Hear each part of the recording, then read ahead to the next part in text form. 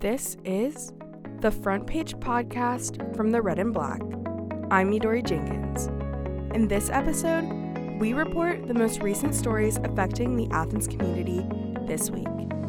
Support for this podcast is provided by the Cox Institute for Journalism, Innovation, Management, and Leadership. For more information, visit grady.uga.edu/Cox Institute.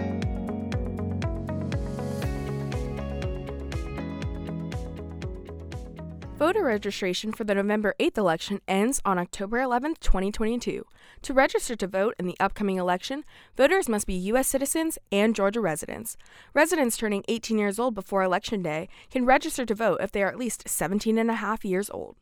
Those serving a felony sentence or are deemed mentally unfit by a judge are not able to register to vote. According to the Georgia Voter Guide, out-of-state students attending a public university in Georgia, such as the University of Georgia, can register to vote in the upcoming election with their school ID because it is considered a state-issued ID. When registering, students will list their school address on the form. On Election Day, polling locations will be open from 7 a.m. to 7 p.m. Early voting starts on October 17th and ends on November 4th. You can vote in person or by mail. There are several big-ticket items on this ballot, including the gubernatorial and senatorial races. You can hear more about how these elections are influencing the Athens local community and find out more information on registering to vote in the paper edition on redandblack.com or check out last week's midterm election special episode of the Front Page Podcast. Last weekend, the Georgia Bulldogs football team defeated the Missouri Tigers in a close game with a final score of 26-22. This weekend, the Bulldogs take on another team of Tigers from Auburn, Alabama, in Sanford Stadium at 3:30 p.m.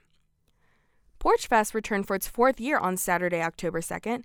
Attendees walk from porch to porch for sets from a variety of local bands of all genres. Bands played hour-long sets from 1 to 8 p.m. on 158 porches in 6 historic Athens neighborhoods. Similar events happen all across the country. This is one of the factors that inspired Tommy Valentine, Historic Athens Executive Director, who spearheaded the event.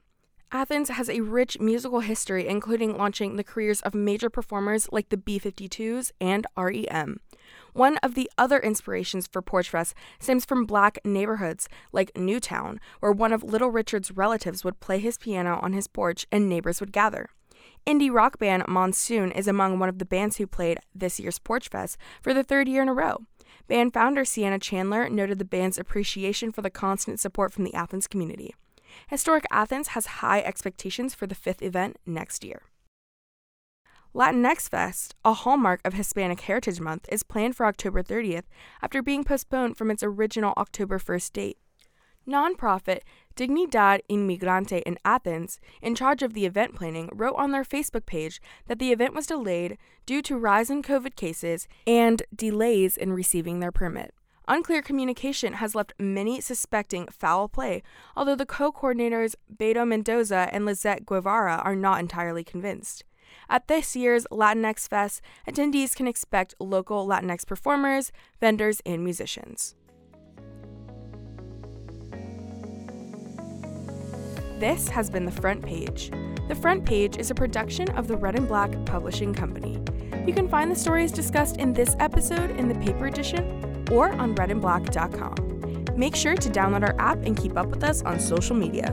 Don't forget to check out our other weekly podcast, Between the Headphones, a Georgia football podcast, and our health podcast, The Athens Front Line. We hope to see you next week.